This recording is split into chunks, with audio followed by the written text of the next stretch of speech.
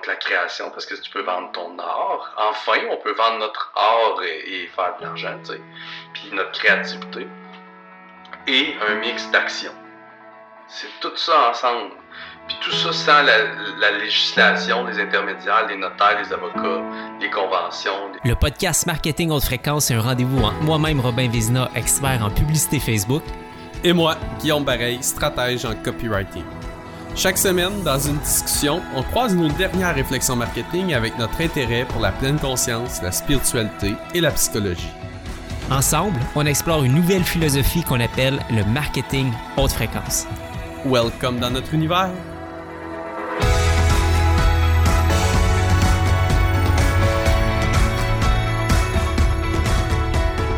Hey, hey, hey! Hey, salut, mon magnifique Guillaume! Comment tu vas? Très bien, toi? Ouais, super bien. Yes, ouais, sir. Ça va super bien ces temps-ci. Bien occupé, bien dans le flow, bien dans la zone. D'ailleurs, je te pose des lapins un après l'autre. On n'arrive pas à faire nos rendez-vous hebdomadaires aussi facilement qu'avant. Mais on tient le coup. Dernièrement, j'ai rencontré du monde qui m'ont félicité qu'on tienne le coup, hein, après 60... Ça, c'est le 75e épisode, si je me trompe pas. Ouais, je pense que c'est ça. Puis j'ai dit, je vous remercie bien gros, mais je vais bien vous avouer que c'est grâce à Robin qu'on a tenu le coup chaque semaine. Parce que moi, il y a des semaines où j'aurais sauté, mais là, maintenant, je suis comme toi, tu sais, je suis rendu au point où c'est inévitable. À chaque semaine, on doit avoir notre podcast ensemble. Fait que, bref, super content d'être là, mais le flow, le 17 novembre, je fête les 1 an de Meta, la coalition Meta. Prépare ça en ce moment. On est en train de restructurer plein de choses dans l'équipe. Bref, moi, ça fait 1 an que je creuse mes racines, on dirait. Là. Puis là, à partir du 17 novembre, on kick-off beaucoup de choses. En fait, tu peux toutes les cocher. Là, site web, nouvelle offre, coalition 2.0, revoir les produits, revoir l'offre, le portail, excuse. L'équipe qui est soudée.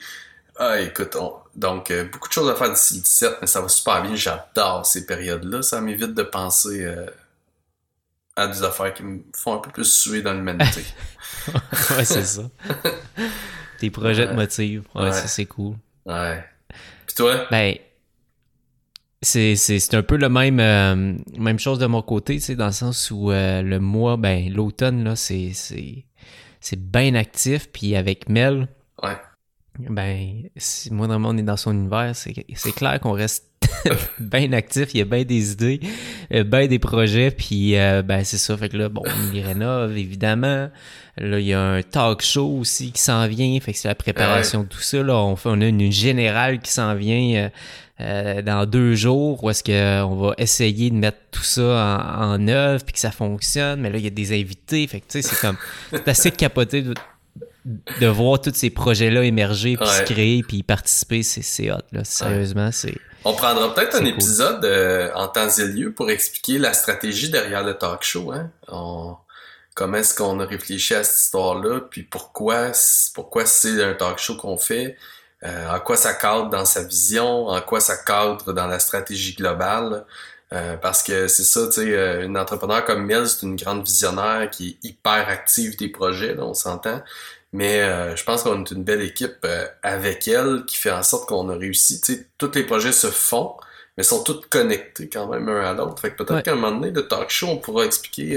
c'est vrai que ça serait cool. Ouais, pourquoi le talk show, maintenant, avec comment le marché se comporte, les lancements qui s'en viennent, etc. Fait que, ouais. Très bonne idée. Cool! Parce qu'il y a de la stratégie derrière ça, malgré ce que Mel dit. Il y a de la stratégie, c'est ça. Je vous le confirme. Mel, de plus en plus, a dit...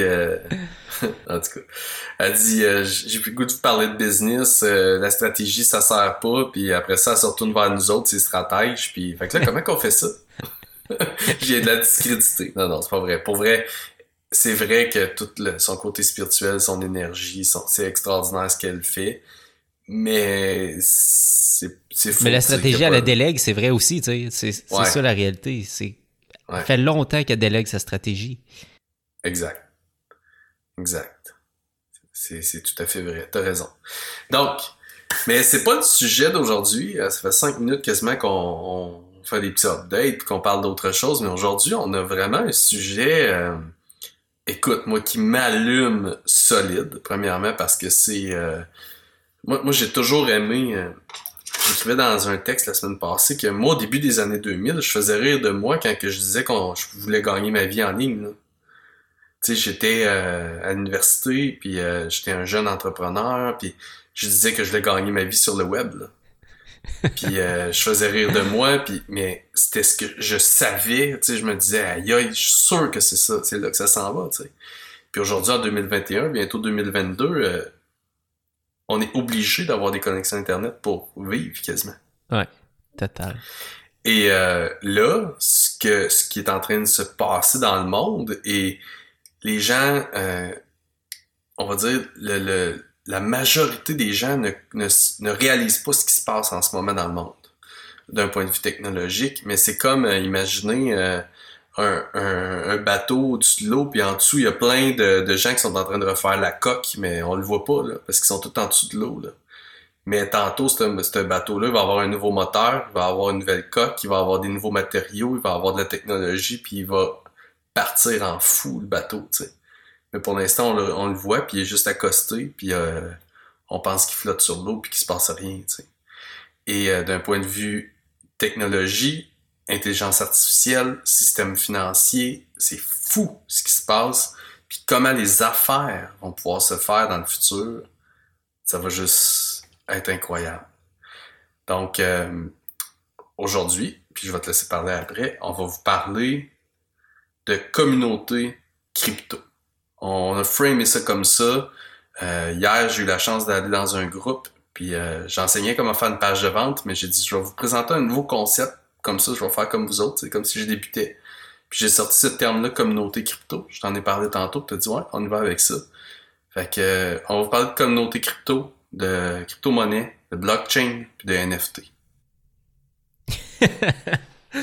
Gros sujet qu'on dépose sur la table parce que, ben, moi, c'est ce que j'aime un peu avec ce temps-là, tu sais, qu'on se donne à chaque semaine. C'est-à-dire, tu sais, c'est qu'on se permet d'explorer, tu sais, moi puis toi, toutes les semaines depuis, depuis 75 épisodes, 75 semaines.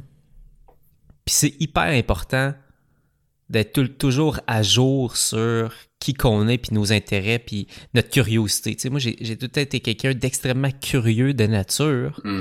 Puis dans la dernière année, parce que ça fait à peu près 1 an, il y a justement ce sujet-là de la crypto qui est comme apparu. Je m'étais cassé la jambe l'été passé, puis j'étais comme vraiment tout le temps derrière mon ordinateur. Puis après, à un moment donné, à faire le tour des vidéos, des ci, des ça, crypto, tu sais, je vais aller voir. Puis il me semble que ça me trotte dans la tête depuis longtemps. Mon ami est devenu un millionnaire du Bitcoin il y a quelques années de ça, quand il y avait eu le dernier push. Puis ça m'avait tout le temps, tu sais, comme marqué à quel point que tabarouette, c'est quoi cette affaire-là, Bitcoin? Nanana. Je suis vraiment revenu à ça l'année passée. Puis c'est là que j'ai acheté ma première crypto. Puis là, depuis, c'est comme si je m'intéresse justement à l'économie des créateurs. Puis le terme crypto est toujours associé à un peu comme l'industrie de la création de contenu, tu sais, parce que ça comme devient un outil, une extension de faire de la business pour les créateurs de contenu. La crypto risque d'être au centre de tout ça dans les prochaines années, puis pour certains, il l'est déjà, tu sais. Ouais. Puis je sens que cette niche-là m'intéresse de création de contenu, et les outils, pour moi, a toujours été une passion, tu sais. J'ai tout le temps été un geek de nature, j'ai tout le temps trippé ses ordinateurs, ses caméras, tu sais. J'étais un maniaque de technologie, j'aime ça, la technologie. Puis là, c'est comme s'il y a une nouvelle technologie, un nouvel outil qui est en train de prendre forme, puis là, je suis comme, qu'est-ce qui se passe? Puis là, récemment, ben c'est ça, on a eu quelques échanges, puis là, j'apprenais que toi aussi, ça t'intéresse, puis toi aussi, ça t'allume. Puis là, on a fait, ben là, si les deux, on a ce même intérêt-là, ça serait intéressant d'en partager, d'en parler. Puis, quitte à même, on en parle aujourd'hui, mais c'est ça qu'on se disait, là, tu sais, pas si pour nous, c'est l'avenir, puis on a un intérêt, ben pourquoi pas faire revenir ce sujet-là, puis tester des affaires, puis en parler sur le podcast, parce que je sens que c'est pas juste un petit hype du moment, ce truc-là. Je sens que c'est vraiment un nouvel outil qui se développe, ou en fait, c'est l'évolution du web. Puis c'est comme ça que c'est appelé à l'heure actuelle. On parle du web 3.0. Ouais. Le web 2.0, c'est le web, on va l'appeler social. Les réseaux sociaux et tout ça. Fait que c'est vraiment l'ère dans laquelle qu'on est. Mais cette ère-là va être suivie de l'ère 3.0, qui est l'ère de la décentralisation, qui est l'ère de la crypto. Puis, ben naturellement, je veux dire, on est des travailleurs du web, c'est hyper important de comprendre dans quel univers qu'on évolue, puis où est-ce que ça s'en va, tu sais. Fait que j'ai aucunement les réponses, mais my God que j'ai la curiosité de savoir ce qui s'en vient, puis je me dis, là, je peux pas attendre, tu sais, il faut que je revienne à mon esprit curieux, d'essayer des affaires, prendre des risques, puis dans la dernière année, ça a été justement la raison pourquoi j'ai commencé à aller me chercher un peu de crypto à gauche, à droite, puis aujourd'hui, tu sais, puis là, c'est ça, là, quand on parle de NFT, c'est comme si, puis peut-être qu'on peut, j'ai envie de te poser la question, tu sais, qui était une espèce d'encore là, une espèce de couche par-dessus cette espèce-là de monde de crypto, de décentralisation. Mais quand on parle de NFT, on dirait que ça devient vraiment un véhicule à l'heure actuelle qui devient de plus en plus apparent. OK, mais dans cet univers-là, la crypto, l'outil NFT risque d'être extrêmement utile pour les futures communautés puis les futurs créateurs. C'est quoi un NFT pour toi? Ben, qu'est-ce que tu en comprends à l'heure actuelle? J'ai le goût de reculer, puis garder en tête que ça se peut on soit un peu maladroit dans nos explications parce que c'est nouveau pour nous autres. Mais 1 an chaque à peu près. Malgré que, tu sais quoi, moi je pense en 2014, j'avais mis 100$ dans Coinbase en Bitcoin. Et pour une raison vraiment nébuleuse, je l'ai retiré pour pas le perdre. Et je le regrette énormément. Mais je sais, parle-moi-en plus jamais, ok? Mais mon point, c'est que c'est ça fait quand même 1 an plus sérieusement, moi aussi, un peu moins qu'1 an que je suis retourné là-dedans, justement pour les mêmes raisons que toi, très curieux, moi aussi de nature, puis là, à un moment donné, quand t'entends parler de quelque chose à plusieurs reprises, tu fais comme, ok, là, il faut que j'aille voir, tu sais. Et moi, la crypto, dans le fond, là, ce qui me repoussait de ça, c'était toujours le quick buck, tu sais, le get rich quick. Là. C'était vraiment ça qu'on entendait, puis c'est encore ça beaucoup qu'on entend. Mais c'est pas que ça, c'est vraiment pas que ça. Puis, grosso modo, là, gardez en tête que les gens entendent crypto-monnaie, ils pensent à Bitcoin. OK? Le Bitcoin, gardez en tête que ça, là, la crypto-monnaie et le Bitcoin, ça a été créé dans les années 2008-2009, initialement, parce qu'il y a eu une grosse crise financière qui, by the way, perdure et on survit artificiellement depuis avec l'impression d'argent et des taux d'inflation qui n'arrêtent pas d'augmenter. Mais toute cette crise-là, elle a été principalement créée en 2008 par des banques et des gouvernements trop gourmands qui ont investi dans des faux actifs ou des actifs avec des surenchères. Et ça a créé une crise financière mondiale. Et le commun des mortels pense qu'on en a sorti de cette crise-là, mais c'est pas vraiment vrai. Okay? Et il y a des gens, des humains, qu'on saura pas vraiment identifier, probablement jamais, qui ont décidé, à cette époque-là, de créer la crypto-monnaie et de créer un système financier alternatif qui serait décentralisé. Donc, centralisé étant gouvernement, banque, on va le résumer comme ça, et décentralisé, ça veut dire que ça appartient au peuple et c'est géré par un blockchain, donc qui est une technologie qui permet de stocker les données, mais qui ne les altère pas. Le blockchain stocke les données. Bon. Et de 2008-2009 jusqu'à 2016-2017, en catimini, ce système-là, on entendait parler un peu, on savait pas trop si ça allait rester. C'était un système qui était en construction. Mais dans les dernières années, gardez en tête que le Bitcoin, la crypto-monnaie, les plus grandes institutions financières investissent des portions de leurs fonds communs dans la crypto-monnaie. Bientôt, si probablement, d'après moi, là, les institutions financières les plus avancées technologiquement, d'ici 1 an, vous allez avoir dans votre accédé Desjardins ou dans votre compte en banque numérique, là, vous allez pouvoir acheter du Bitcoin. OK? Parce que les banques qui veulent faire Wealthsimple, le prêt. Wealthsimple est un exemple qui est exactement une espèce de banque numérique qui donne accès à ça. Fait que c'est déjà là, mettons, pour eux. Exact. Et bientôt, ça va se faire dans toutes les institutions. Mais gardez en tête que le Bitcoin, c'est le premier. Après ça, il y a eu d'autres monnaies qui ont apparu, comme Ethereum et autres qui ont apparu.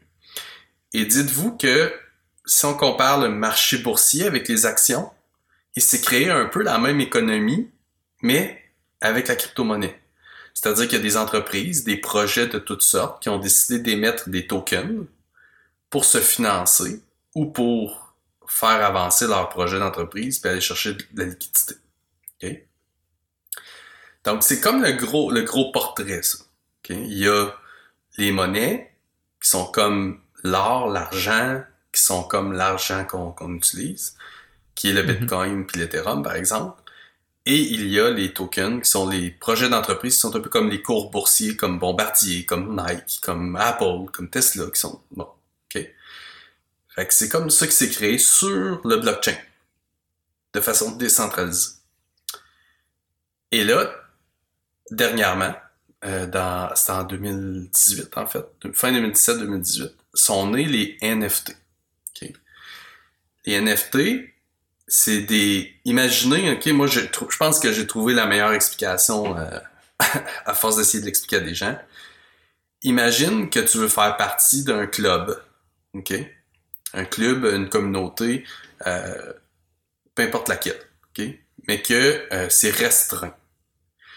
Tant que tu n'as pas acheté ton billet, tu peux pas entrer. OK? Mm-hmm. Un NFT, c'est ton billet. Mais ton billet, il est numérique, il est codé et traçable à toi et aux autres personnes qui l'ont eu avant.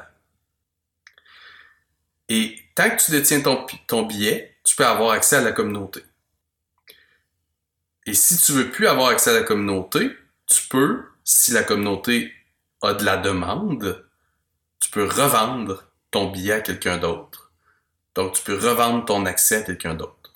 Tu peux transiger ton accès à quelqu'un d'autre.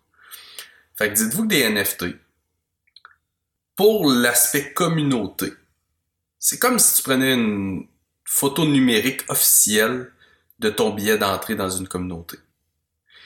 Et la forme qu'a pris ont pris les NFT, c'est de l'art. Et parce qu'il y a aussi la portion art, donc tu peux littéralement acheter des peintures numériques. Il y a aussi la portion collectibles, donc des 5G, tout ça, qui sont des représentations, des illustrations que tu veux collectionner. Puis, bref, etc. Mais, en gros, la meilleure représentation pour les gens à qui on parle, nous, qui aiment les communautés, c'est comme si c'est un accès à ta communauté. Qu'en tant que propriétaire, tu deviens presque l'investisseur de la communauté. Tu investis dans la communauté dans le sens où tu achètes ton accès et tant que la communauté survit puis qu'elle gagne en popularité, ta possession augmente en valeur. C'est bien expliqué? J'essaie de me mettre, mettons, dans les souliers de quelqu'un qui a jamais entendu parler de ça. C'est clair que ça a l'air fucking space, puis de dire « Oh my God, OK. » On n'a comme aucun frame de référence pour essayer de le transposer, tu sais, parce qu'on fonctionne à peu près tout le monde comme avec des analogies, puis pour essayer de faire du sens de...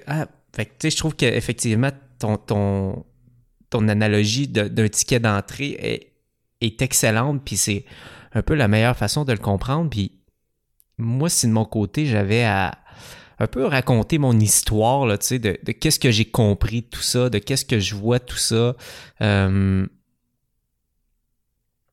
c'est que non, parce que, tu sais, une des premières questions qui me vient, c'est genre, ben pourquoi qu'on a besoin d'un NFT ou d'un blockchain pour faire ça? Pourquoi qu'on peut pas juste de dire, parfait, ben moi j'ai une communauté payante qui s'appelle XYZ, puis ça coûte Meta, puis ça coûte 1000$ par année pour être membre. Ouais. Puis on n'a pas besoin d'NFT. C'est quoi l'avantage de ça? À quoi bon aller vers cette technologie-là qui a l'air si compliquée, pour finalement très peu d'avantages? C'est quoi là, que ça change concrètement? En ce moment, c'est compliqué parce que le wallet, donc le portefeuille numérique avec lequel on fait la transaction, à travers des numéros de série, on va le résumer comme ça. Pour l'instant, la technologie, on la comprend pas. Mais la vérité, c'est que quand la technologie va être adoptée, et ça va être de plus en plus facile de l'adopter, moi, littéralement, pendant que je te parle, je pourrais avoir mon téléphone du coin de l'œil puis t'envoyer de la crypto, n'importe laquelle que tu veux, en quelques secondes, puis je te parle en même temps. C'est encore beaucoup plus simple qu'une application bancaire. Donc, là, il y a toute la question de sécurité qu'on n'abordera pas, mais effectivement, il y en a une, il y a un risque. Mais mon point, c'est que si c'est dans la même communauté puis ça coûte 1000$ par année, ok, c'est très cool. Pour moi, le gestionnaire de la communauté. Et là, qu'est-ce que je vais devoir faire constamment? Et crois-moi, je le fais déjà parce que j'ai une communauté depuis longtemps. Je dois me démener pour t'engager, te garder intéressé, te motiver à continuer à être dans ma communauté, puis me donner de l'argent, mais aussi juste interagir avec ma communauté. Tu dois avoir un intérêt. En anglais, ils disent un vested interest. Donc, le NFT, ce qu'il permet, c'est que tu aies un vested interest, un intérêt pécunier et un intérêt à t'engager. Donc, en gros, c'est que je peux te dire, écoute, le prix d'entrée dans ma communauté, c'est, on va dire, achète ton NFT. Je le résume comme ça. Puis après ça, ce sera 1000$ par année. Et le jour où tu voudras quitter notre communauté, on arrête ton paiement de 1000$ par année. Mais tu sais quoi, la place que tu as achetée avec le NFT, tu pourras la revendre à quelqu'un qui, lui, est peut-être sur une liste d'attente en ce moment pour joindre notre communauté.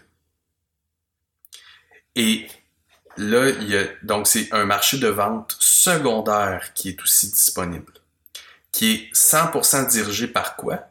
L'offre et la demande de façon transparente.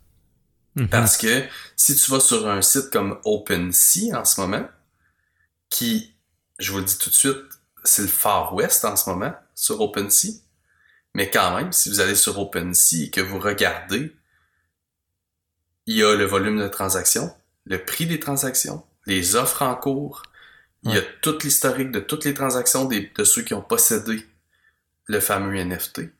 Donc, c'est pas compliqué pour une marque ou un projet qui on s'entend, t'as besoin de construire ta communauté quand même, là. Faut qu'il y ait des gens qui te suivent, faut que tu bâtisses ton audience, comme on a toujours dit, là.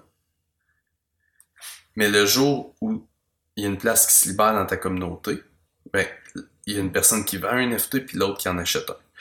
Et la personne qui vend, mais peut-être si la communauté elle a pris de la valeur, à cause que la demande elle a augmenté, c'était un investissement pour elle. Le temps qu'elle a été dans la communauté, elle en a retiré des bénéfices.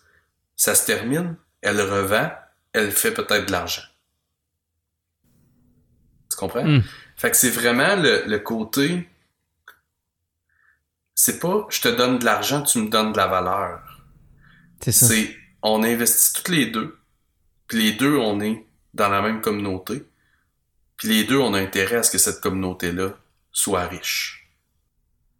Ben, puis tu sais, si on le ramène à ce qu'on connaît finalement, là, ce qui s'approche le plus de ça, c'est la finance, c'est les actions.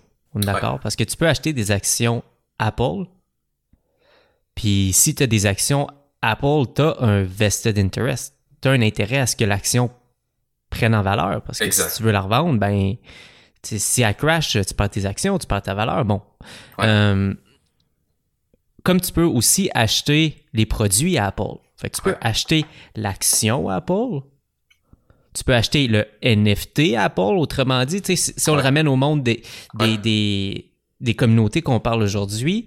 Fait que c'est comme si, à quelque part, puis moi, c'est comme ça que je le simplifie, c'est comme si on est non seulement juste un consommateur, on peut aussi devenir un investisseur. Mais avoir une action, ça veut dire qu'il faut que tu sois sur une bourse, puis une bourse, pour être accepté à la bourse, ben, il faut que tu sois public, puis ça, c'est, tu sais, je veux dire, c'est pas n'importe quelle entreprise qui peut être publique. Fait que là, c'est comme si on donnait à quelque part la chance à n'importe quelle entreprise d'être en bourse, de délivrer des actions à sa... Puis, et cette action-là n'est pas seulement un véhicule d'investissement, c'est aussi le produit.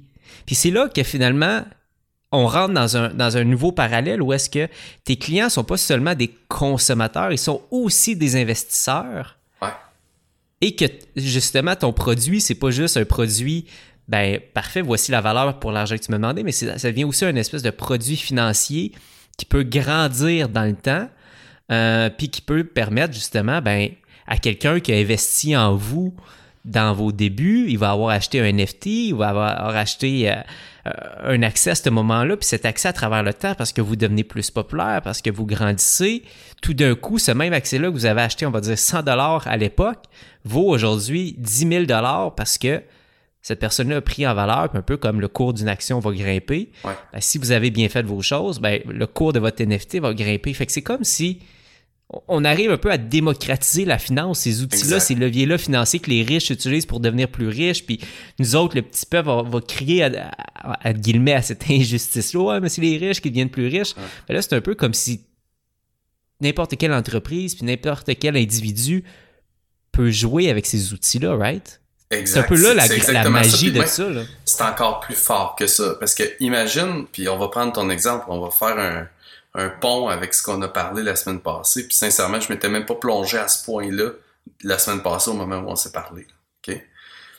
Tu décides, Rob, de faire, disons, une série documentaire, okay? Une web-série, mais sur ta prochaine, mettons, ou même celle de Payatique, OK?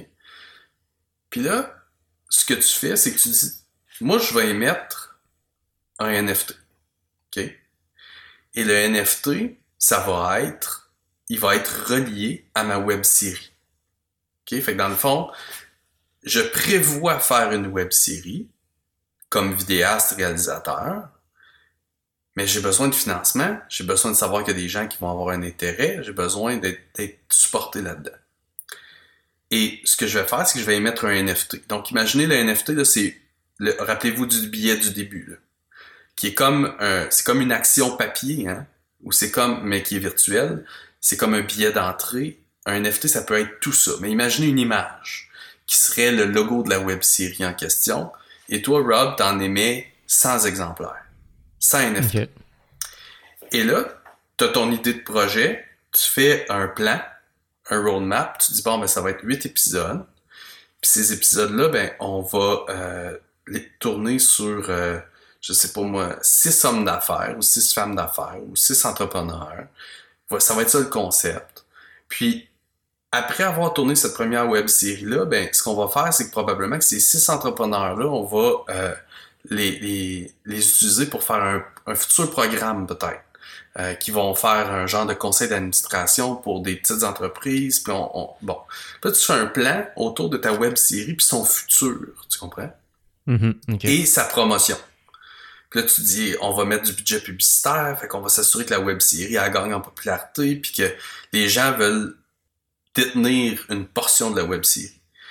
Là, tu te retournes vers ta communauté, tu dis « Hey les amis, j'ai un projet, je veux lancer une web-série, 6 entrepreneurs, ça va être malade, 8 épisodes, puis là, voici le plan sur le long terme, tu sais, sur 3 ans, ce serait le roadmap, ce serait vers quoi je m'en irais, puis là, dans le fond, j'ai besoin de votre aide. Est-ce que vous aimeriez m'aider à réaliser ce projet-là? J'ai émis, combien j'ai dit d'NFT? 100? 100 NFT. Et vous pouvez les obtenir pour, je vais le résumer, 500$. C'est de l'Ether, c'est des Ethereum, mais on y va avec 500$ pour simplifier les choses. Fait que toi, tu peux lever comme ça 100 fois 500, 50 000 piastres pour ton projet. Et à mesure que ta web-série va être vue et que les gens vont te découvrir et que les gens vont rejoindre ta communauté puis que ton projet va avancer, qu'est-ce qui va arriver? C'est que là, les gens vont vouloir, quand ça va être rendu là, hein, on s'entend, notre époque est pas là, mais bientôt ça va être ça, les gens vont vouloir s'impliquer, vont vouloir devenir propriétaires avec toi, ils vont pouvoir acheter des NFT. Mais si tu as vendu tes 100 NFT, OK? Puis tu t'es engagé à pas en émettre d'autres, ben, ils prennent de la valeur. Fait que ton père qui t'a acheté un NFT au début, là, ben, lui, il va pouvoir le revendre puis recouper son investissement. Ou il peut le garder à tout jamais. C'est comme il veut. Après ça, à un moment donné, tu peux dire, ben, vous savez quoi, je vais émettre un autre type de NFT. Puis celui-là, ça va être pour le prochain acteur, le prochain talent, là, qui veut que je tourne une vidéo pour lui. Et là, parce que t'as ta communauté, puis ils sont comme, il y a eu une web-série, elle était malade, j'en veux une moi aussi. Tu vas dire, ben là, il y a un NFT, mais celui-là, il coûte 10 Ethers, donc en ce moment, à peu près 30 000 piastres. Et j'en ai un exemplaire. Ça va être mon prochain client pour qui je vais faire ma prochaine vidéo. Puis là, comme ça, tu peux jouer à émettre quelques NFT, des différents niveaux, et donner accès à ta communauté plus ou moins. Tu comprends? Ouais. Fait que c'est vraiment, avant même de lancer ton projet, tu peux aller en c'est un mix de crowdsourcing, de crowd financing. Donc, comme les Kickstarter de ce monde. Ouais, crowdfunding, ouais. Crowdfunding, excuse-moi.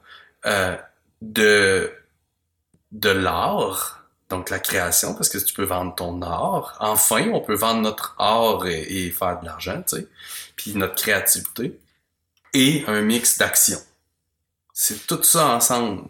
Puis tout ça sans la législation, les intermédiaires, les notaires, les avocats, les conventions, c'est fou pareil. Puis, et dans ce que tu disais, tu sais, j'ai appris, là, justement, j'écoutais Gary Vee qui parlait d'un modèle où est-ce que, par exemple, le NFT, il peut avoir non seulement, une valeur proposée par le marché, mais il peut être aussi programmable. Fait que, tu sais, je pourrais dire, on revient avec l'idée de la web-série.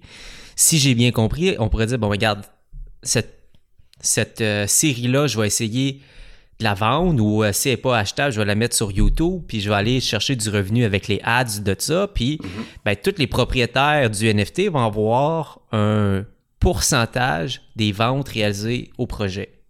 Fait que c'est comme si je suis capable de programmer mon NFT, puis lui peut avoir une valeur associée à ça, puis de dire, regarde, toutes les comment on dit ça, les royautés reliées à ce projet-là, que ce soit la vente ou la publicité associée, c'est tous ceux qui possèdent les NFT qui vont en avoir les bénéfices. Fait que je pourrais même promettre ça quelque part dans mon offre, puis là, dans mon NFT, les gens font comme, OK, non seulement je suis un investisseur, tu sais, je peux faire de l'argent avec la valeur du NFT, mais aussi, il y a programmé à l'intérieur une façon d'avoir une rémunération directe. Exact. Fait que quand même que, Robin, lui, ça va peut-être être, je sais pas, moi, 10 piastres par mois que je fais avec, ou à un moment donné, je vais faire un 50 piastres qui va arriver, ou ci, ou ça, puis là, ça arrive comme encore là, une autre espèce de niveau où est-ce que finalement, notre communauté investissent en nous, peuvent être payés grâce à nous.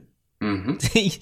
puis le transfert de valeur devient, on dirait pour une fois, win-win. C'est comme si, souvent en affaires, on va dire que c'est l'entrepreneur qui va avoir la valeur parce que c'est lui qui a l'argent, mais dans un cas, je veux dire, le client aussi là parce que lui va avoir le service ou le produit.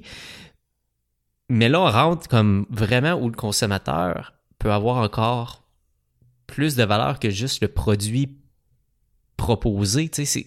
C'est là que je trouve qu'on rentre dans une ère complètement différente, puis qu'on n'a jamais vu ça, puis qu'on arrive dans un paradigme de win-win où tout le monde gagne. Où est-ce que le client devient tellement gagnant par rapport à avant?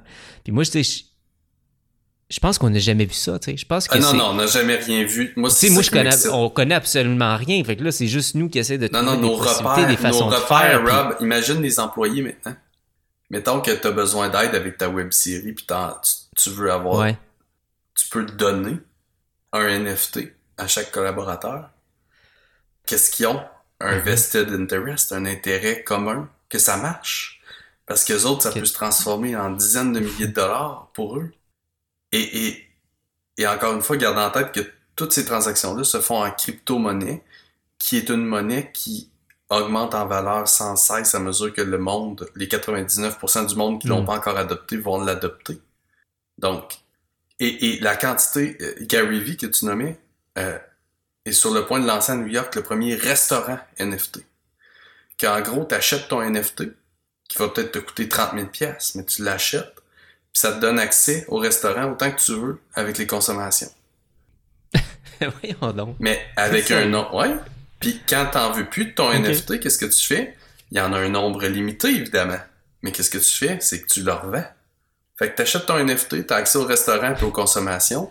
Et là, Gary Vee, qui a une communauté de fous, va le booster, va mettre la stratégie derrière. La demande va augmenter, mais il y en a un nombre limité.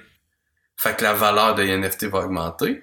Fait que toi, tu t'es là, puis tu bois ta bouse, puis tu manges ta bouffe. T'as du fun, tu fais partie d'un restaurant que t'as le goût d'aller, qui est avantageux pour toi, t'as le service, t'as le produit, et là, la demande augmente. Tu te retournes à un moment donné, tu revends ton NFT, tu fais un profit. C'est fou, hein? Et le créateur du restaurant, parce que le créateur peut aussi avoir des royautés sur chacune des ventes. C'est-à-dire que, mettons que j'ai mis un NFT, si je veux, t'en achètes un, je touche évidemment à la première vente, je touche un montant, puis après ça, à chaque vente qui se fait dans le futur, je peux toucher 10% à chaque fois. Fait que ce qui fait que le NFT que j'ai émis aujourd'hui peut me payer encore dans 30 ans. Mettons 10. On va voir, là, la technologie va sûrement avancer, là, mais mon point, c'est que et moi, je suis un créatif, tu me connais, puis là, ça fait une semaine qu'on s'est parlé, on dirait que ça fait 3 mois, parce que je suis tombé deep là-dedans, et mon esprit a éclaté avec le monde de possibilités qu'il y a. Mais qui revient toujours à la même chose. Faut être bon en marketing, faut avoir une communauté puis une audience, des gens qui sont prêts à se rassembler autour de notre projet, puis il faut monter un beau projet. Mais après ça, les possibilités sont insane, sont juste... Parce que c'est fou comment ça peut être win-win pour tout le monde. Pour des créateurs, on s'en va tellement dans une ère de créateurs. Puis il va y avoir des défis, évidemment, parce que ce qui lie comme moi, je me suis déjà heurté à un défi, qui est, OK, je peux émettre un NFT assez facilement, mais là, il y a l'adoption. Faut que les gens... Ça va arriver, mais il faut qu'il y ait une adoption. Comme là, nous autres, on vous en parle, mais probablement que vous êtes encore en train de vous dire « Attends un peu, qu'est-ce que tu dis à 3 minutes déjà? Je suis pas sûr d'avoir compris. Ouais. » C'est normal. Puis moi, j'ai pas encore un NFT, c'est ça que je te partageais. Là. J'ai de la crypto, mais j'ai pas de NFT encore. J'ai pas fait ma première transaction. Fait que ce qui s'en vient. C'est ça. Mais fait que c'est clair que, écoute, l'adoption, si même moi, j'en ai même pas un. Alors actuelle, toi, je pense que ça, tu me dis, j'ai testé. Commencé à investir dans quelques projets. Le projet que j'ai investi s'appelle Chillin' Chameleon. Donc, l'art en tant que tel, c'est des caméléons qui ont toutes sortes de formes. Là. Et il est pas tout à fait encore fini de lancer le projet. Mais pourquoi j'ai investi là-dedans, c'est que premièrement, ils ont une belle communauté, ils ont des gens qui les endossent, et c'est une mission que eux ils l'utilisent pour financer une œuvre humanitaire de nettoyer les océans. Donc moi, je me suis dit, tiens, je teste avec eux autres. C'est un des premiers qui fait ça. NFT relié à une œuvre humanitaire. Là, ce qu'on voit, c'est plein de premières. Gary Vee, ça a été le premier à émettre ses NFT avec l'accès à une communauté, un événement. Là, il y a les œuvres humanitaires. Là, je t'en ai montré un qui s'appelle Ape, mais voyons, comment il s'appelait? T'en rappelles pas. Bref. Puis eux, clairement, c'est les premiers qui s'associent avec des grandes marques de vêtements. Donc, ils ont fait de leur... parce que les autres, là, c'est plus dans le monde du jeu vidéo. Ils en ont fait un endroit où toutes les grandes marques peuvent se regrouper. Bref, fait que moi j'ai acheté celui-là qui est pour le nettoyage des océans, puis je suis en train d'explorer cet univers-là comme ça, mais ce que j'allais dire, c'est que tu peux émettre ton NFT, mais ce qui lie le NFT à son propriétaire, puis l'entente entre les deux, c'est un smart contract qu'on appelle ça. Et moi, tous mes amis notaires et avocats que je connais, ce que je leur dis en ce moment, c'est apprends le monde des smart contracts. Sérieusement, niaise pas avec le POC. Parce que, mais ce qui va arriver, c'est que les technologies vont nous permettre probablement tantôt de remplir un formulaire quasiment, comme Google Form, puis de sortir des smart contracts exactement avec ce qu'on veut. Ça va être simple à faire. Mais pour l'instant, si tu veux modifier tes smart contracts, c'est plus compliqué. Donc, tu sais, t'as OpenSea, qui est le marché des NFT en ce moment, un des plus grands du moins.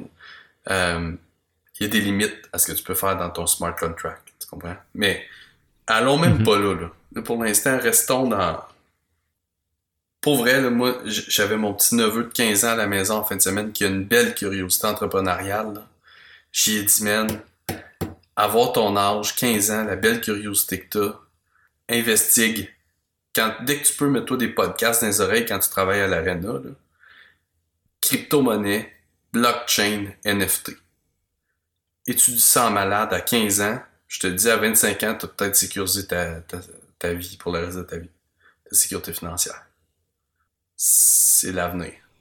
Ben, mais moi, je reviens à quand même un essentiel des vestiges du Web 2. On est là, les vestiges. Je niaise, là, mais tu sais, à date de ce que je vois, là, tu sais, ce monde-là ouvre des possibilités pour monétiser une audience. Après ça, comment créer ton audience? Ben, à quelque part, le Web 2, qui est les réseaux sociaux, qui est la création de contenu, où est-ce qu'il est hébergé le contenu, bon, c'est dans l'ère qu'on vit à l'heure actuelle, reste un fondamental, tu sais.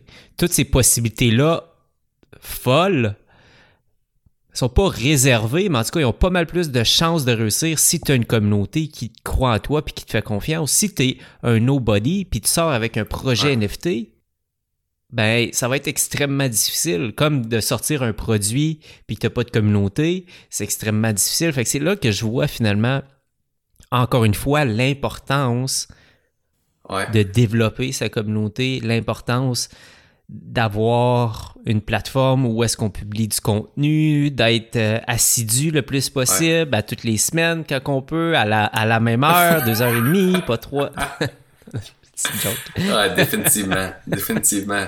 C'est... Puis ça, finalement, c'est ça, c'est les fondations. Tu sais, c'est les fondations. La crypto, à date, de la manière dont je le vois, c'est vraiment l'étape pour monétiser les audiences d'une autre façon qu'on n'a jamais été capable. Où est-ce que tout le monde gagne pour une fois, tu sais. Mais crime que si on revient à l'humain, puis c'est quoi une communauté? C'est le besoin de connecter, c'est des valeurs partagées, c'est attirer des... Tu sais, ce qu'on parle tout le temps, mais ne pas des fois tomber dans le plan de mots du on va l'appeler de la technique, puis d'oublier l'humain derrière ça, c'est quoi son besoin fondamental, puis qui est de communiquer finalement, puis comment je fais pour rassembler des gens autour de des idées, puis une tribune. En ce moment, il y a beaucoup de projets un peu bullshit là, que je vais appeler, là, qui sont des... Il y a des entrepreneurs qui ont trouvé des artistes, puis qui ont réussi à créer du hype, ok? Donc, H-Y-P-E, du hype. Autour du concept de NFT comme étant une affaire que tu vas gagner de l'argent. Okay? Puis là, ils lancent des projets un après l'autre. Tu sais. Puis le but, c'est de scraper. Là. Genre, on en profite pendant... Puis ça marche. Là. Mais sur le long terme, ces projets-là ne prendront pas de la valeur. Tu comprends? Parce que là, bon... Fait que ce bout-là du NFT... Oubliez-le, entre guillemets. Là. Si vous êtes comme nous autres, on parle de marketing haute fréquence, de long terme, on a une longue game. Moi puis Rob, après 755 épisodes, on va être encore là en train de vous faire une fois par semaine à 2h30 le lundi. Et bref, oubliez ces projets-là de hype. Okay? C'est pas ça que je parle. Allez plus loin que ça. Puis écoutez Gary Vee. Gary Vee est celui, à mon avis, qui a la plus belle vision long terme de tout ça, puis qui voit les possibilités, puis qui arrive à l'exprimer assez simplement. Puis, vraiment. Voyez toutes les autres possibilités. Moi, j'ai un puissant dossier déjà de montée d'une liste de projets possibles pour ça. Peut-être que j'en exécuterai jamais, peut-être que je vais en exécuter 2, 3, peut-être, je sais pas, j'ai aucune idée. Mais croyez-moi, je sais que ça s'en vient. puis je vais comprendre quand ça va être là, puis que vous allez le voir à TVA ou à n'importe quelle grande chaîne de nouvelles, je vais comprendre ce qui se passe. Et c'est ça, à mon avis, qui est important. C'est là, ça va arriver, que vous soyez dans le game ou non. Ça va se produire. Maintenant, moi, je pense que c'est important de se positionner pour comprendre. Puis encore plus, si vous nous écoutez, s'il vous plaît, mettons un maximum de gens conscients qui font les choses comme il faut dans cette technologie-là, qui est une nouvelle technologie, et elle peut prendre de nombreuses directions. Donc, soyons des humains conscients qui seront pas arrivés 3 ans en retard, puis soyons impliqués tout de suite pour s'assurer que les choses arrivent de la bonne façon dans nos projets. Fait que c'est un peu mon thinking, tu sais, puis comme je te disais tantôt, tu sais, là, c'est tous les jeux vidéo puis les early adopters qui veulent s'enrichir qui sont là-dedans. OK, c'est correct, ça commence comme ça. Mais après ça, à mesure que ça va maturer, tous les marchés vont devenir disponibles. La spiritualité, la conscience, la business sérieuse, et là, ça va se mettre à popper. Tous les marchés vont devenir disponibles dans une nouvelle technologie. Donc, on va retomber, je m'avais souvent entendu parler de maturité des marchés. C'est comme si tous les marchés vont retomber à zéro avec la nouvelle technologie, si on veut. Ils vont évoluer. Et là, on va pouvoir, comme une nouvelle plateforme, avoir un timing pendant un bout de temps pour pouvoir se positionner. Fait que notez ça, notre 75e épisode. Vous allez avoir entendu Rob et Guy parler des NFT.